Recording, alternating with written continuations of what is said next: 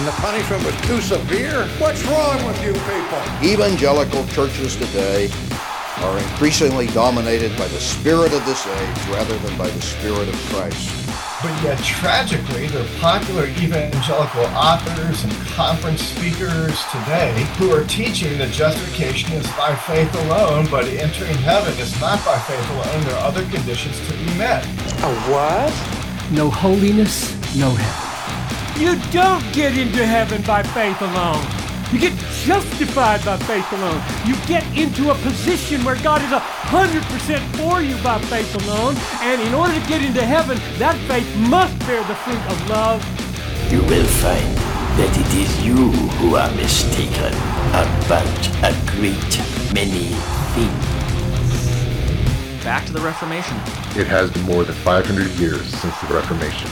The 21st century church has departed from the authority of Scripture and the gospel. We welcome you to listen in as we go back to the Reformation. The views of this podcast do not necessarily represent the views of the churches the hosts attend. Now witness the firepower of this fully armed and operational battle station. And welcome back to another episode of the Back to the Reformation podcast. My name is Matt Rosenblum, and I'm here with my co-host, Onyx Sayadian. And today we have a guest that we have had in the past. Last time he spoke about the sacraments, and this time we are going to interview him in regard to Christ-centered preaching. And this guest is Chris Gordon of Escondido URC. Welcome back to the show, Chris. Thanks, guys. It's wonderful to be with you. Yeah, thanks for coming back, brother. How you been? Yeah, it's not raining in Southern California. It's a beautiful day, so I can't complain. Yeah, we won't talk politics. So no, that would be a very rainy day. Okay, Chris. So anyway, tell the audience a little bit about yourself if people don't know who you are. Sure. I've been in the pastoral ministry now for coming on 19 years. So my first church was in Linden, Washington. I pastored there after I graduated from seminary from 2004 to 2012. And 2012, I received a call of the Escondido United Reformed Church, and I've been here ever since, coming on 10 years next year. So time flies. I have four children and a wonderful wife. What else you want to know? And can you please tell everybody where you went to seminary? I went to Westminster Seminary, California. Yeah. Nice. 04. Nice. The gold standard. Some would say not. But right. I had a great time there, and wonderful blessing. I can't speak highly enough of my time at Westminster. Right. All right. So let's just jump on into it. So the topic today is Christ-centered preaching. What is Christ-centered preaching, Chris? Sure. That's a really important question, I think, in our day, because it really affects your sort of goal and what you're trying to accomplish when you approach a text and you deliver it to God's people, as opposed to something like moralism that will look at a text and try to draw out, the morals of the text and basically try to tell people how to live better. We do want people to live better, but the primary goal is a message to be believed. Really good news that is announced to the ends of the earth of Christ and Him crucified. So this is why Paul would say, in Corinthians, "Woe is me if I don't preach the gospel." That gospel being that objective work of Jesus, all throughout Scripture that's shown to us in all the pages of Scripture. His person and work announced, of course, in the Proto-Evangelium in Genesis 3, that Jesus would come, and all of Scripture has that unifying message of showing us His person and His work. And that's the goal of preaching, is to make known this good news of the gospel of the forgiveness of sins. So Christ-centered preaching has a great aim in preaching. It is to show Jesus. It is to show His person and work. It is to show all that He's accomplished for us, God for us in His person and work. And this is how Jesus told us to do it, exactly from Luke 24. So it's not like it's a stretch thing or something that we've imposed on the Bible. It's the unifying message of the Bible throughout redemptive history to show forth Jesus. So all true preaching should have that goal. to show people Jesus, right? Like the Gentiles asked in John 12, sir, show us this Jesus. And that's what we should do. So what specifically about Luke 24 puts us in this position? Yeah, well, in Luke 24, Jesus could have, in the resurrection, done many things, but he was really focused on helping his disciples, soon to be apostles, to go out to the ends of the earth with a mission. And if they didn't understand that, they would not understand why God had even set this up and has witnesses to the ends of the earth. So in Luke 24, as the disciples on the road to Emmaus are struggling with understanding and seeing the whole story, they should have known the whole story. They should have known that in the Old Testament, all of this was prophesied. All of this had been said, that the Christ had to die and rise again for our sins. This is not a New Testament phenomenon. This is an Old Testament phenomenon now come to fulfillment, right? So Jesus is helping them with that. And what he did is illustrate exactly what their ministry would be. I always find it fascinating, Luke 24, their eyes are closed. They can't even see him. And the only way they can see him is when he opens their eyes through the scriptures by revealing himself in the scriptures to him. So, Luke 24 says very powerfully, O foolish ones, and slow of heart to believe in all that the prophets have spoken. So all the prophets. And we know from the law and the Psalms that are referenced to, Jesus will say here down in verse 44, he references the written law of Moses and the prophets and the Psalms. They all concern me. So there he takes all the genres of scripture essentially and says all of those scriptures have a central focus on me and my work. And then he highlights that in verse 26 and says, ought not the Christ to have suffered these things and to enter into his glory? And beginning, so now he illustrates exactly what they're going to go out to the ends of the earth and do. He now does for them. And beginning at Moses and all the prophets, he expounded to them in all the scriptures the things concerning himself. So there's sort of the heart of the mission that Jesus captures right in the resurrection, right? Your job is going to be to go do the same. You're going to go out to the ends of the earth and you're going to expound from the scriptures all the things concerning me. So that's Christ-centered preaching at its best. And I think what's always remarkable to me is that the first sermon in Acts, that's exactly what Peter did on Pentecost. It probably wouldn't fit very well our 3-point sermons today. But Peter seems to take a bunch of collective Old Testament texts and preaches Jesus from them. Psalm 16 preaches the resurrection. And he's bringing conviction on the people by showing that this great act of them delivering him up was prophesied all throughout the scriptures and history, and they should repent and believe and receive the forgiveness of sins. So there was the primary goal of all preaching. Very good. Yeah, amen. So thank you for that description of what Christ-centered preaching is. So there's a contention here with some Christians and that we know where they state that that entire idea cannot expand throughout the entire scriptures because the entire scriptures don't speak of Jesus necessarily. So what do you say in regards to that? For example, the Old Testament, every passage doesn't speak of Christ. How would you respond to that? Well, first off, there's the important passages in the Old Testament that are very typological, and types and shadows are showing us fulfillment. Right. So what we have is in the overarching big picture of scripture. This is what I always like to tell people. When you appreciate this model, the Bible shrinks. And now you can see the whole Bible for what it is. When you don't appreciate this model of preaching and looking at the scriptures and evaluating the scriptures, your Bible remains greatly disconnected. And you really don't see its coherence and its beauty in showing us the person and the work of Jesus. So, there's a difference between, looking at type and fulfillment and looking at shadows to fulfillment and then allegorizing, which has been a problem throughout history. You know, I think of the famous one by Harold Camping years ago. Do you guys remember Harold Camping? Nobody really talks about Harold Camping anymore, but he used to preach Christ from the floating axe head. Remember, on the water.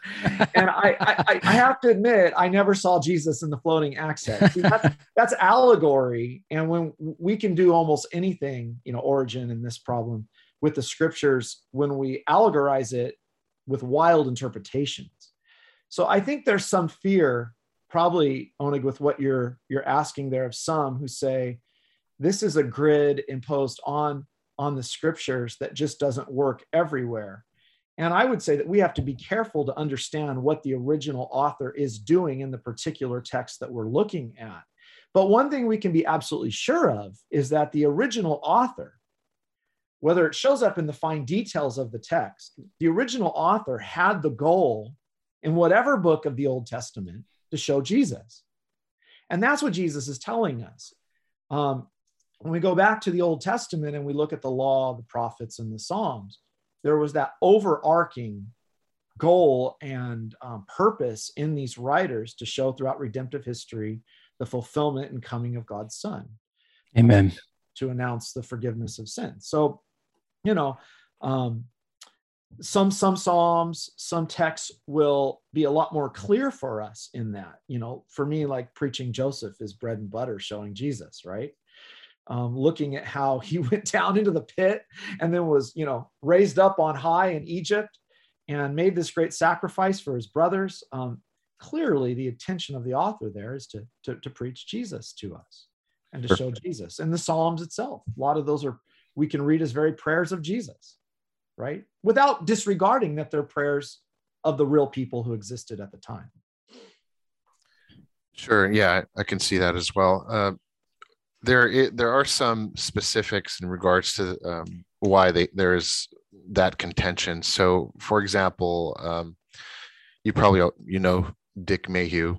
He mentions in one of his sermons that Christ did not speak of all the scripture, although John 5:39 says all scripture. In Luke 24, he mentions that he was only referring to Moses, Psalms, and the prophets. Here's a clip of what he said. John chapter 5, verse 39 is a favorite of this particular group. Jesus said to the Jews, and chapter 5 doesn't distinguish whether it's the Jewish people, the Pharisees, Sadducees, et cetera, et cetera, et cetera. So it's probably a group composed of all of those. You search the scriptures, and their scriptures would be the Old Testament, because you think that in them you have eternal life. But it is these that bear witness of me. And I would have no trouble affirming what Jesus said. He didn't say everything, every text, every passage in the Old Testament refers to me. He just said that the Old Testament testifies of him. And it absolutely does in Moses, the Psalter, and the prophets. No problem in believing that.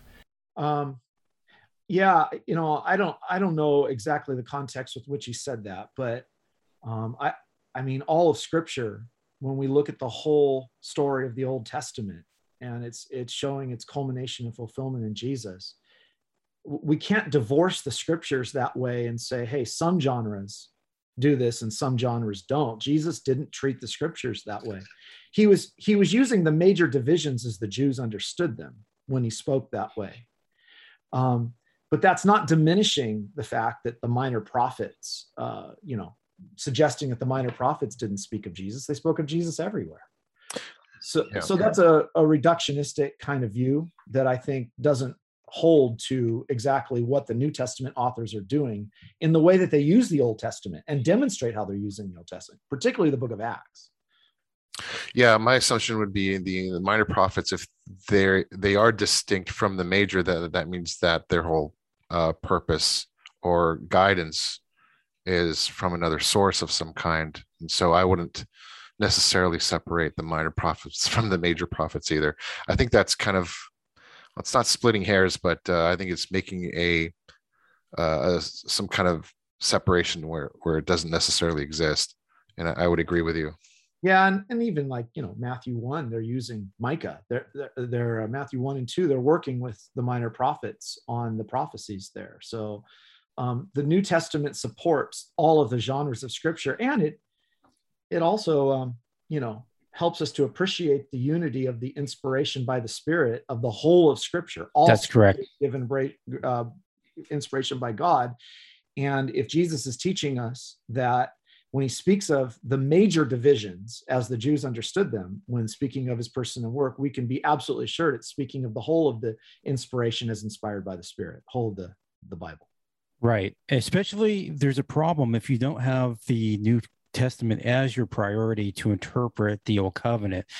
For instance, you do have issues, for instance, in the book of Matthew, where the author interprets the passage in Hosea, right, the prophecy, in a different way than the author used it in the Old Covenant. Right.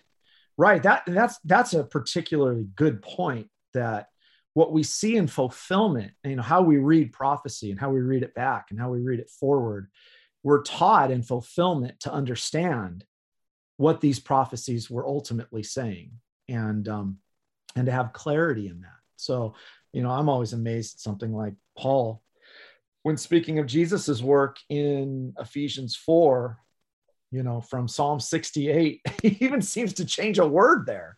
He led captivity on high, captivity captive, and he, I think the old one says, received gifts from men. Paul says he gave gifts to men. So he understood that in the receiving there was giving, right? And the New Covenant makes that very, very clear for us. So that's a really good point. Chris, here's another issue. The issue of exegesis. For those of you in the studio audience who don't know what that word means, it just means to excavate the text. And the opposite would be eisegesis, which means to put in or shovel in. We can put it that way, use it that way. So the question is, those who believe in what's called the historical grammatical method, which I don't think you reject, I think you would use, they would accuse those of you who engage in Christ-centered preaching as jettisoning that usage, the historical grammatical method, and putting Christ in the text where he isn't. So eisegesis rather than exegesis. Right. Yeah. Again, I think that gets back to looking at, exactly what the author is. There is context that can't be missed, and that we can't rip out. And I would say that's exactly what they're doing in response, because they're missing the unity of the Scriptures and the goal of the Scriptures by trying to divorce the Scriptures from the great objective of showing us the person, the work of Jesus. So I think, to be fair, though, there's been a lot of Christ-centered preaching that hasn't been done well. So I think there's a reaction to Christ-centered preaching that is artificially done. I sort of hate the sort of cliche and the approach that I often hear, and this comes out sometimes from seminarians. We preach a text that's law. So this really gets into kind of a law gospel hermeneutic here. Right. Which is really important. How we're using the law and how we're using the gospel, and what is the aim in both of those, right? Sometimes I'll hear a law text that, and you have third use of the law, which guides Christians in thankful living and doesn't come as heavy-handed. It's meant to encourage them in their freedom, that they're already forgiven, to now live and be who they are in Christ, right? As opposed to absolutely crushing somebody with the law. And sometimes I'll hear Christ-centered preaching that crushes with the law, and then it ends on that one line. But don't worry, Jesus did it all for you. I go nuts when I hear that kind of preaching.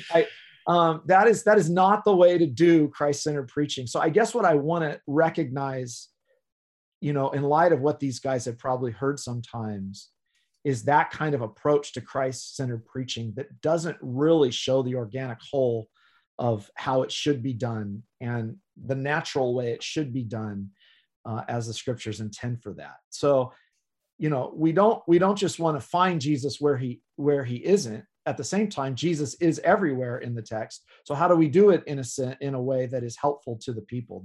That's fair. So I think there's a reaction, is what I'm saying, to sometimes what comes across as very artificial approach to Scripture. And I would suggest that when it's done well, it breaks down that very concern. So you would say that you're not opposed to expository preaching, but there is more to it. Yeah, I mean, I think expository preaching is incredibly helpful. At the same time, I would say expository preaching can be very cumbersome because it misses the whole, and you cannot get a sense of what the author is really accomplishing by saying, now we're going to be really faithful by expositorily working, line by line, word by word, sentence by sentence. And then you miss the structure and whole of what the author tried to accomplish. And that's what I would say with Mayhew and these guys, they've done. Exactly. They miss the forest through the trees. They do. And I think something that Kim Riddlebarger said that really stuck to me when we had him on, is he says he likes to preach the box top. It's all about the box top of the puzzle, right? Yeah. That, you can get so detailed with the puzzle that you miss everything else. And there he comes, like the issues of eschatology, right? When we talk about those things. And to me, I rather have, and Kim said he'd rather have this as well, the box top, that his congregation learned the box top and learned the big picture of Scripture, the grand scheme of things, rather than the details that no one really is going to remember, to be honest with you, because a lot of people can't grasp that stuff. And I think, again, when you delve into the text and you're parsing every Greek word, it becomes a lecture, right? Rather than anything else, right? And then you get caught up and you get sidetracked, I think, and it becomes kind of a rabbit trail, and you're missing the big picture, which is about Christ. Right. And I've found in my time in ministry, standing back from the text and looking at the big picture and making sure that, I'm very convinced the Bible's a preaching book, and it's given to us in what we call pericopes. And those pericopes, when you use, when you're observant of what the author's doing, you can see those pericopes, and to stand back from them and preach larger sections like that. I mean, Genesis is just fabulous for this. It's broken down so easily for the preacher. And a lot of guys fight against that, and they want to zero in. I don't agree with the Martin Lloyd-Jones approach to preach 10 sermons on but now. I don't think that's helpful for God's people. Right. So, he may have been a very Christ-centered preacher and could get away with it. But I think it's like you're saying, Matthew, it's really helpful to stand back from the text and show what the author's doing and sort of reconstruct that to show what his purpose and goals. So you lead people to a solution of what is clearly a law gospel, emphasis in the text. You can find that. For those who are not aware, can you please explain the distinction between law and gospel, or how you arrive at that? Sure. I mean, law in Scripture comes in the form of a command. It tells us what to do, what to do. What are the commands of the Lord? It says, do this. Gospel is the announcement, when we're looking at it objectively, 1 Corinthians 15, of a work that is entirely outside of us by Christ. And that work that is announced all throughout the pages of Scripture tells us what God has done for us in Christ. So again, those categories are very helpful, found all throughout the Reformation or Sinus, that Scripture comes to us overarchingly this way, as law or gospel. Now, the question is what is the goal in using law or gospel? What is that text particularly trying to accomplish, right? And that's where it takes wisdom and help from the Lord to discern how best to approach that text with the aim to lead people to the gospel. And I think that gets lost when you look at a text and forget that that's the primary aim of Scripture, is to show forth the glories of Christ. And that's where Christ-centered preaching comes in, and that's what it accomplishes. Yes. Chris, real quick, would you say that Christ-centered preaching is synonymous with gospel-centered preaching? We often hear that term as well. Depends on how gospel is being defined. Because a lot of people today say this is a gospel issue, and really it's a law issue. Right, exactly. So, right. I get agitated by that, because today, with all the social justice stuff and all the movements in the church that are being adopted, hands down by many people, what they say gospel is a gospel issue is not historically what the writers would think is a gospel issue. In fact, Right. your text redefined today in light of, that whole narrative that it's all about power structures and abuse. So they're ripping these texts right out of context and redefining them as we have classically understood them to now make them gospel issues to crush people with the law. And That's exactly right. So when you say, is it synonymous? It just depends. How objective am I using that word gospel? Right? Yeah. What am I saying when I say gospel? If you're saying 1 Corinthians 15, Christ died, rose again, according to the scriptures, we're talking about his objective work, then I would say yes. If people want to say that, use gospel more broadly and talk about our works, then I would say no. Right. When Jesus says, "Be holy like your Father in heaven is holy," would that be law or gospel? Yeah, and this gets to kind of a big debate today. A lot of guys now in our circles want to say, well, that's gospel. But we're specifically receiving a command there of our action, right? So if I'm preaching that as I should preach that as a third use of the law, there's a gospel tone that even drives the way I use that. Mm-hmm. Do you know what I'm saying? Exactly. I'm not thundering down first use. As Paul said, the law was given, to show the exceeding sinfulness of sin. In that particular text, I'm going to use that passage to drive people to thankfulness, because that's the only way they're going to want to be holy, is when they understand the marvels of God's love for them. So it has to be properly driven, right? That's a very important point. I know Scott Clark has talked about this about legal preaching. It's not just about the text; it's also about your tone and how it comes across. So there's a homiletic issue here as well, and so you could preach, a complete gospel passage with a legal tone and really confuse your audience. Right. No, absolutely. You can put them back under the law for condemnation. And isn't it interesting how clear Paul was to make that distinction when he spoke to the sheep who were struggling with life and sin and difficulties, to speak to them in such a way as to appreciate their freedom that they already have in Christ, and that what he's laying on them is not some new yoke, but to live in the enjoyment of what they already have through the forgiveness of their sins. If the impulse in us as pastors is, I won't mention names here, but the impulse in us and pastors is, I don't really like the sanctification in my people. I'm going to fix that, because they all should be as sanctified as I am, right? Well, I'll name names. How about Paul Washer? So, right. So, I mean, there's a perfect example. Program, you can name names.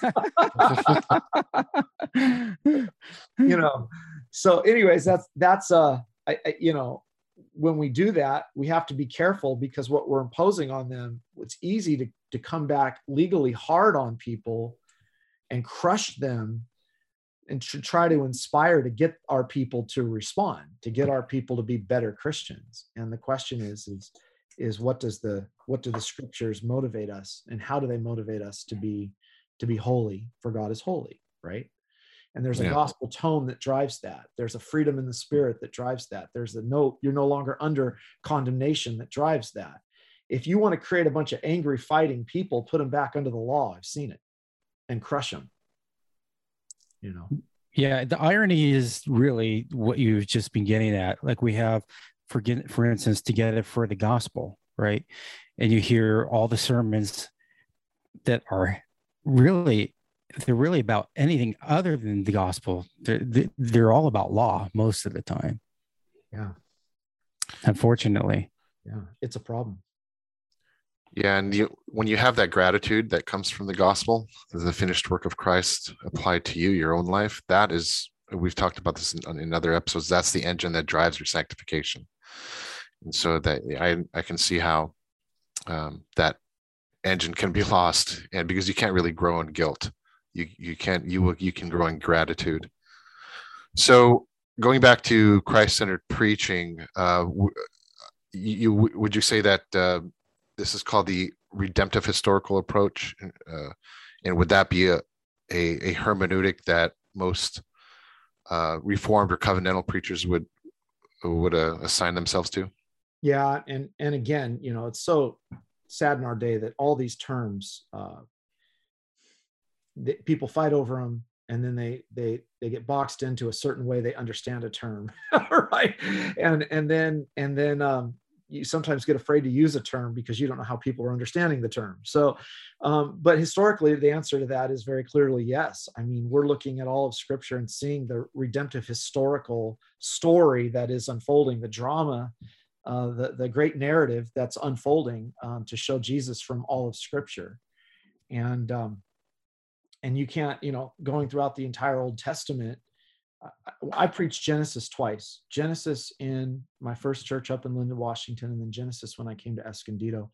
That series fundamentally changed the church, because what they saw in that was everything that we believe in the covenant of grace that's come to fulfillment, all promise driven by the gospel in these saints. Like, the gospel was preached to Abraham. Whoa, wait a minute. Jesus was preached to Abraham? Yeah. Jesus was preached to Abraham, and they lived by faith in the promise, with the same promises that we have. And all those narratives are showing that struggle and struggle of faith to embrace these promises and to live by faith in what Jesus, the seed, would come and do for us, right? Amen. Yeah. So that's Galatians 3. All right. So there are some Reformed preachers that hold to that every text in Scripture talks about Christ. Do you also hold to that?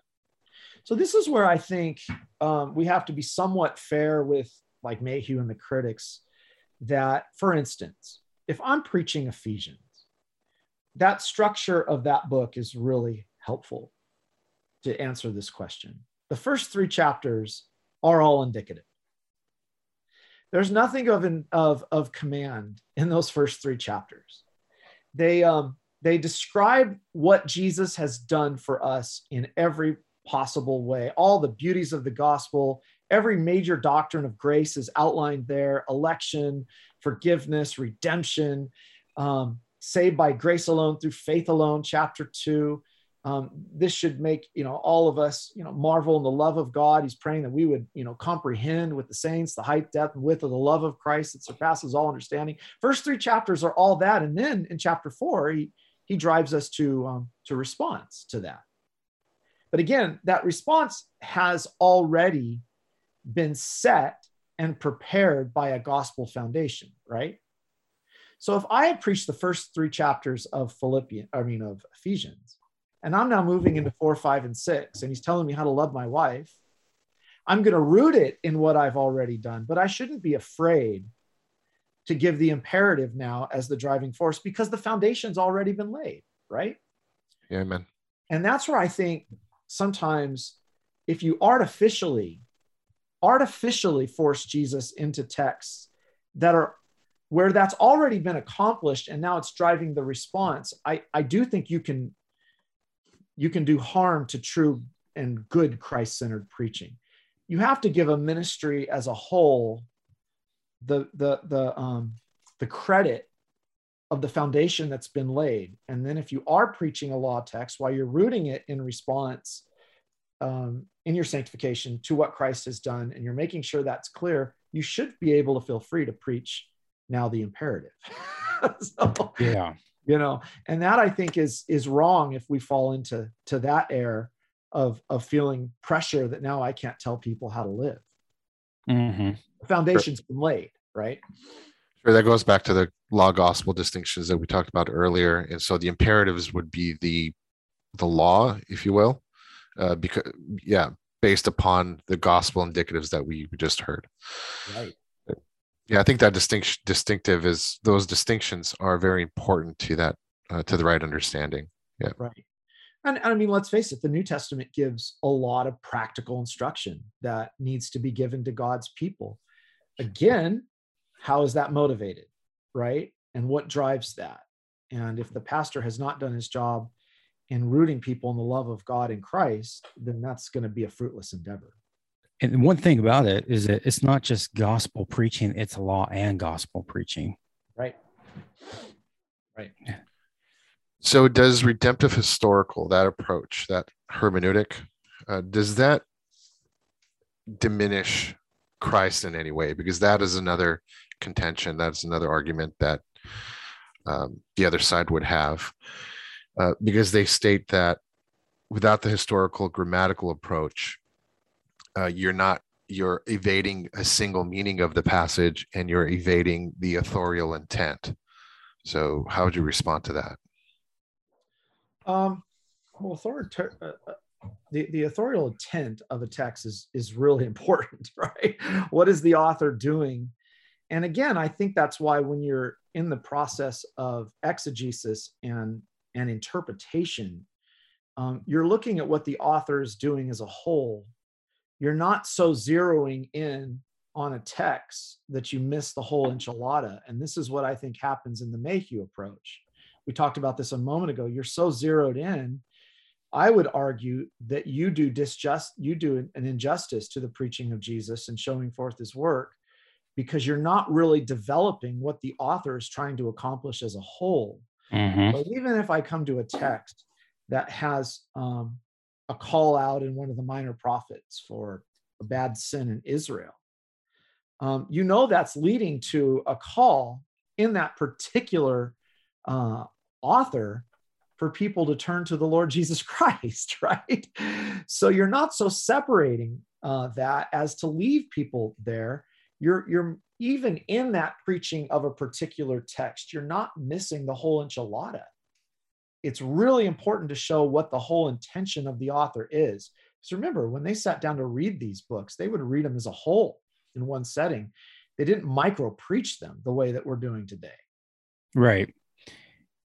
And, it's very important that you bring that up. As, for instance, that example with Israel is that we have to look at it that way. We are Christians. We're not Jews. We have the realization that the Messiah has come. Right. Yeah. And that everything that, we learned from Israel, was really what Paul said in Romans 10, to stop our mouths in our own righteousness. Right? Romans 3, Romans 2, into Romans 2. Everything that was written there had a purpose to shut us up and to submit to the righteousness of God in Christ, right? To not try to establish our own righteousness, Romans 9 and 10. And when you understand that goal, then you see that the failure of Israel in this was exactly that. They did not submit to the righteousness of God in Christ. They tried to establish their own righteousness. And what the New Testament comes along and says is all that was written as examples for us so that we don't do the same thing, right? And that we look to Jesus and trust in him. So that's why it has to be a unifying message of his person and work, or we will fall into the same trap as Israel, which I think the Mayhew and some of these guys' approach lends itself to a very legal tone that makes no distinction between the place of Israel and the place of us as God's people now living in fulfillment. Right. I was listening to Mayhew and others in regards to this position and their perspective, of course. The other argument I've heard is that an overemphasis of this redemptive historical Christ-centered type of preaching will cause problems in a lot of areas in the Christian's life. For example, they mentioned sanctification. So they're stating that if the gospel is everything, quote unquote, then that'll be a detriment to somebody's sanctification. So, and Matt and I were talking about this prior to the show, and we're saying this is the continued theme with Neonomians, right? Where their focus is on, like you said, what can I do to make my congregation more sanctified, right? And the answer the Lord has already given to us, right? Which is the gospel. The gospel is that engine. So how would you respond to something like that quote was from Abner Chou? Why don't I play the clip for Chris? Is illustrated in the recent debates on sanctification. When you make the gospel everything and all that the Bible says, and that's its only word on sanctification, a canon within a canon, you're going to have an unbalanced view of sanctification. It's going to be dangerous. It's going to be harmful, and it's going to destroy people's lives. This does matter. And along those lines, you're going to have bibliological issues. Why? Because that's going to be a low view of Scripture. When you start excluding parts of Scripture out, you're saying they don't matter. They're not important as they are. And therefore, you're going to have a low view of Scripture. Block even comments that this hermeneutic often evolves into the talent of the preacher as opposed to the text proclaimed. That's a reader-based hermeneutic, the very opposite of what the Christocentric hermeneutic proposes. You have a low view of Scripture. And again, they know that. And ultimately, all this is going to dovetail into Christ. You're going to have a lower view of Christ. If you make bad connections, you're not going to honor Christ because you're going to discredit why he's glorious. If you make bad connections, you're going to miss connections that could give you a higher view of Christ. Block, for example, points out with a discussion about Joshua that often people want to make Joshua and Jesus a type of each other, but they miss that Jesus' name, the one who saves, is about God. God is the one who delivered Israel, not Joshua. God is the one who conquered, and therefore Jesus is God. By misconnecting the dots of the text, you actually have a lower Christology than you should have. And even more than that, you're going to miss the full framework and context of our Lord. Think with me about Revelation 4 and 5. Here is the scene awaiting the one who will possess the scroll. Christ is the fulfillment of all history and theology. He's the climax and culmination of all history and theology. But if you don't have much history and you don't have much theology, then he's the climax of nothing. He doesn't do much. He's less glorious. And think about it, those visions in Revelation 4 and 5, their background goes to books like Isaiah and Ezekiel and Daniel. If you have not mastered those books, you have a lower view of Christ, a lesser view of Christ. You have devalued him. Put it this way, the Scripture has a perfect articulation of truth. It is inerrant. It is God's word. Therefore, if we create a canon within a canon, we will inherently disturb that balance of the articulation of truth. Okay, there we go. I think you got the gist of it. It's funny when he started bringing up about Revelation. I'm like, that's exactly our point. I mean, what a jumbled mess. What he just said was a jumbled mess. Seriously, he got all animated and excited and said nothing but made a bunch of unclear statements. The Revelation 4:5, he's celebrating Christ as the fulfillment of all the scriptures. He just admitted it. So I don't know what, I mean, he's tried to set up a real big straw man. And there were so many thoughts that were racing through my head as he was saying these things. But that last point is really good, Matthew. If you're going to herald Christ as the fulfillment of the one on the throne that all of Isaiah and that Daniel and all the ones talked about, then amen, you better be preaching him from the Old Testament. Because you're not going to understand Revelation 4 and 5. Mm-hmm. Revelation is full of the garb of the Old Testament. The garb of the Old Testament makes Revelation. And so if you don't have a Christ-centered hermeneutic, you're going to destroy, well, no wonder they're dispensation. So anyways, so here's the thing. When it comes to the gospel, Bob Godfrey wrote a helpful article a while back. Some would disagree with it, but I think it answers this charge that we're going to actually be diminishing sanctification in the life of God's people with this hermeneutic.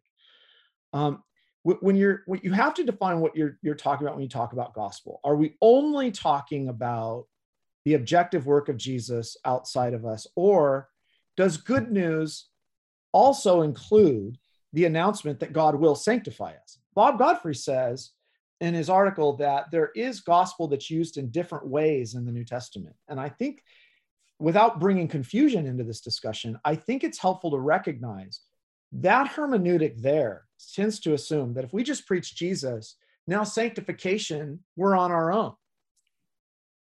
And that's where a big mistake is made, where we would say that God not only justifies us, but he sanctifies us.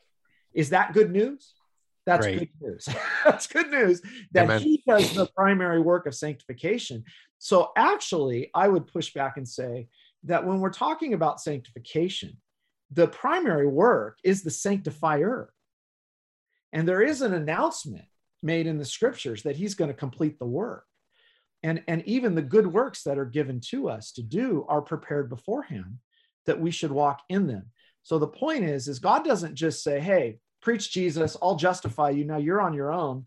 And now you're going to go live a rebellious, profligate life. That's not in any way, any Christ-centered preacher would say, because they understand that there is a necessary connection when God justifies a sinner through the proclamation of Christ and him crucified, that there's an inseparable connection to sanctification. And that is also a work of free grace, as the Westminster says. You know what's funny is that you can tell that none of these guys have listened to Christ-centered preaching when they make comments like that. It's a knee-jerk reaction. What they always do is they point to someone like Tullian Tchividjian with what happened to him. He's one to point to and say that's an abuse of what it could be, but he's not the standard. Right. No, exactly right. Yeah. Tullian, he really did use the gospel to justify his licentious behavior. Yeah. People often say that his books were full of errors. Actually, it's not the case. I mean, his lifestyle contradicted what he preached. I mean, if you read, for instance, one of his books, like, let's say, Jesus plus, what is it? What is it? Jesus plus nothing equals everything. I think that's the book. Here's the thing. Horton endorsed the book. And if you read the book, a lot of it sounds Horton-esque. And the reason why is because someone like him learned from Horton. But here's the thing. That does not negate the truth of the subject matter. He was inconsistent with what he taught. Right. He was inconsistent. This is why Paul says we have to guard not only our doctrine, but our life. And as pastors, and he didn't guard his life, and he used his doctrine to justify his life. And, that should be unequivocally condemned. I mean, if anyone does that to the gospel, this is exactly why Paul's asking the question, shall we go on sinning that grace may abound? Of course not. Right. Of course not. I mean, so that behind that statement that statement you just played is exactly what Paul anticipated that people would say when you preach Jesus. He anticipated this. He anticipated by saying, listen, people are going to come along and say, if you do that, then you're going to justify a licentious life. And Paul numerous times, Romans 2, Romans 6, he goes after that and says, listen, anyone who would say that, let them be condemned. We're not saying that, but it does make the point that if you properly preach Christ and him crucified, those who don't understand that great responsibility of the pastor are easily going to fall into making that charge. Right? Yeah, exactly. So, you're right. We often hear from those same teachers about the demands of the gospel. Yeah. And Paul ever accused of being a legalist? No. But he was always accused of being a what? An antinomian. Exactly right. Why was he accused of being an antinomian? Because he had a Christ-centered hermeneutic in his preaching, and he preached justification by grace through faith alone, because of Christ alone, freely imputed, by God's merciful grace. Amen. And so he got charged with that left and right. This is why the Judaizers were so mad at him. And you can't help but to say, to these people, do you realize you sound a little bit like a Judaizer in the way that you criticize us? It sounds like how Paul got criticized. Right. Exactly. That's a good point. Chris, would you say that the indicatives, of course, are important to preach, but would you say the imperatives are equally important, grounded by the indicatives? Yeah, I think we have to be really clear on that point, Oneg. I'm glad you asked that, because wherever this goes, let them hear us clearly. We preach all of Scripture. All of Scripture is profitable for correction. If you're going to correct, it's with the law. Like Matthew was saying, we preach the law. For rebuke, for training and instruction in righteousness, the man of God may be thoroughly equipped for every good work. I'm a big believer in preaching, the imperatives of Scripture if they're in front of me. The question is, what am I trying to accomplish? And what have I rooted those imperatives in? And there's times where you're going to come and you're going to read the law of God, Exodus 20, in the first juice kind of way, to crush and show people their sin and their misery, and then lead them to forgiveness. That's why we have a confession and absolution part in our worship services. Amen. You're working through books, and you come to how Paul treated New Testament Christians in trying to help them with their sanctification. You're going to root those calls. You're going to explain that word, explain holiness, explain the applications of Scripture, rooted in the love of God in Christ. I just don't think this is rocket science, but maybe that sounds arrogant. Yeah, as opposed to using the imperatives with guilt as their grounds for sanctification or for growth in Christ. Yeah. Would we be troubled if you guys came in Sunday and I was preaching on Ephesians 5, love your wives as Christ loved the church? And I really unpacked that and called us to love our children and be obedient to those in authority over us. If I had a sermon that primarily was telling us how to do that on a Sunday, should people be mad at me? Well, there are some who might, and there are some, might come in and say, I didn't hear enough Jesus in that sermon. And I would say, are you a member of this church?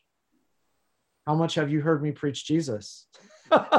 Yeah. Right. And do you realize that, I've labored my whole ministry to preach Jesus, and now on a third use of the law text, since I've laid that foundation well, does that trouble you? Then we do have a problem. However, I think it needs to be very clear what my goal is in preaching that imperative, and it is in the freedom that has already been won for them in Christ. So that's going to be there, and it should be there. That's the difference. That's an excellent point. It made me think of something. One of the flaws of mainline expositional preaching, such as we have heard from Abner Chow and Dick Mayhew and others, is that since they don't distinguish between law and gospel, and they're just staying in a passage, let's say they're staying in a law passage, and they're not distinguishing the two. They're not saying, okay, this is a law passage or a gospel passage. You're just in this passage. And they're saying, we're trying to stay faithful in this text. Well, let's say it is a law passage, and they don't move on from it, and they don't tie it into Christ in any shape, way, or manner, right? What you're going to do is you're going to leave your congregation in despair when they walk out those doors. Right. No, that's true. But even let's just say that a gospel preacher preached a sermon that was primarily law that Sunday. How did he do it? In other words, I still think, even if that were done, if the people have a sense and know their pastor, and even people who walked in off the streets and understand that this pastor is for me, he's not angrily yelling at me. Mm-hmm. He's not trying to crush me. You could sense the whole gospel spirit in the imperative. So in other words, it doesn't have the effect that you just described, because the very nature of the pastor understands what he's doing and what he's trying to accomplish in the life of God's people and driving them to a thankful life. Mm-hmm. I'm saying I'm still going to root that clearly in the person and the work of Jesus. But I'm saying, even if that didn't happen, there's two ways it could happen with gospel tone. Right. Exactly. Law tone. Exactly. And, we've had enough people, just think of the sort of stereotype of the frontier pastor out on the American frontier in the 19th century, getting up and just yelling at his congregation over alcohol, and just yelling at his congregation for not being sanctified enough. That's sort of the imagery we have of the old school pastor in America. Well, shame on that if that was ever what it was, right? Because that doesn't change people. Onyx sat under that for 25 years, so nothing did own him. Yeah, they really focused on the symptoms rather than the cause of the issue, which is the heart. I mean, they wouldn't say that the heart's not the issue. They would, but their preaching, their practically is focusing on all the symptoms rather than the core problem. Yeah. The big thing that's forgotten in this, brothers, is how powerful sin is. Mm-hmm. over people's lives still, even as believers. Sin is very powerful, and sin knocks us back. And we're good at looking right now at the sins of, the culture and our leaders and everyone else without, realizing how damaging sin is still in the lives of God's people. And so how do you remedy that? What is your goal? It is to drive them to the foot of Christ and to receive his forgiveness and to marvel at his strength to deliver all these messes all throughout scripture and redemptive history. People who were bad, broken. Abraham was no great saint. Abraham was a bumbling fool in those early chapters of Genesis for a reason, to teach us this. And if you miss this, if you set this aside thinking you're going to sanctify God's people by pounding the law into them and missing showing them the glories of Jesus, you're the one doing the great damage to God's people. I don't know if you're aware of some of the criticisms that were pointed at Dane Ortlund in his book, Gentle and Lowly. Have you ever seen that? No. Are you familiar with the book? I'm familiar with the book. Yeah. Yeah.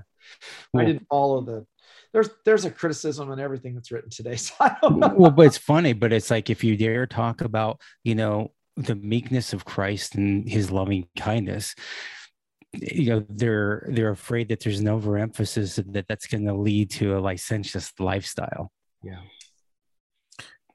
If Christ is not always preached as king and judge, if you don't preach those things, you're leading your congregation to licentiousness. I mean, really? Well, I would argue that when you preach Jesus that way, my experience has been, when you preach Jesus that way and he's always has the heavy hand on you, that actually is what drives the licentiousness. Right. Exactly. And the Pharisee behavior that looks at, the big sins of everyone else, but refuses to pull the log out of your own eye. All true gospel preaching has a sense of leveling the playing field, so that we're all realize that we're guilty before the Lord and have missed the mark by far. And if somebody like David could fall into a sin like he did, so could I. And I need absolutely the grace of God in my life every day to uphold, because without that, without coming to Christ, without looking to him for help and trying to do this on my own, I will run into all manner of sins. And if you have to preach him as an angry judge, I'll never be able to please him enough, right, to even want to stop. Right. So we have to receive his merciful, gracious hand of forgiveness that will inspire our lives. And let's admit, even that should inspire us a lot more to holiness than it does. We have to confess that. And at times it just doesn't, where that sin's that deceitful. Amen. No, that's very true. Yeah. Thank you for that, Chris. Chris, well, since we're running out of time, why don't you tell us where people can reach you? So you can, I've been doing the Abounding Grace Radio program since 2005. So you can go to agradio.org, agradio.org. I write there some articles, and we have articles from other pastors and sermons that are put up every week. And we air on numerous places throughout the US, Canada, and Africa. And then you can go to the escondidourc.org website and also find the messages there. I would highly recommend that everybody listen to Abounding Grace. It's definitely on my top 5 on my Apple Podcasts. I listen to it regularly. I get fed. I'm encouraged. And I would encourage you to do the same. And where can we be reached? We can be reached at bttrmin.org. That's our website. Back to the reformationministry.org. Our email address is info@bttrmin.org, or you can reach us at backtothereformation@gmail.com. This podcast can be heard on Apple, Google, Stitcher, Spotify, and we're slowly getting the sound bites up in YouTube as well. So, well, Chris, I just want to thank you for coming back on the show again. It was a pleasure having you. Good to see you, brothers, and keep up the good work. This is great. Thanks. And you have been listening to another episode of the Back to the Reformation podcast, and we hope you join us again next time. See ya.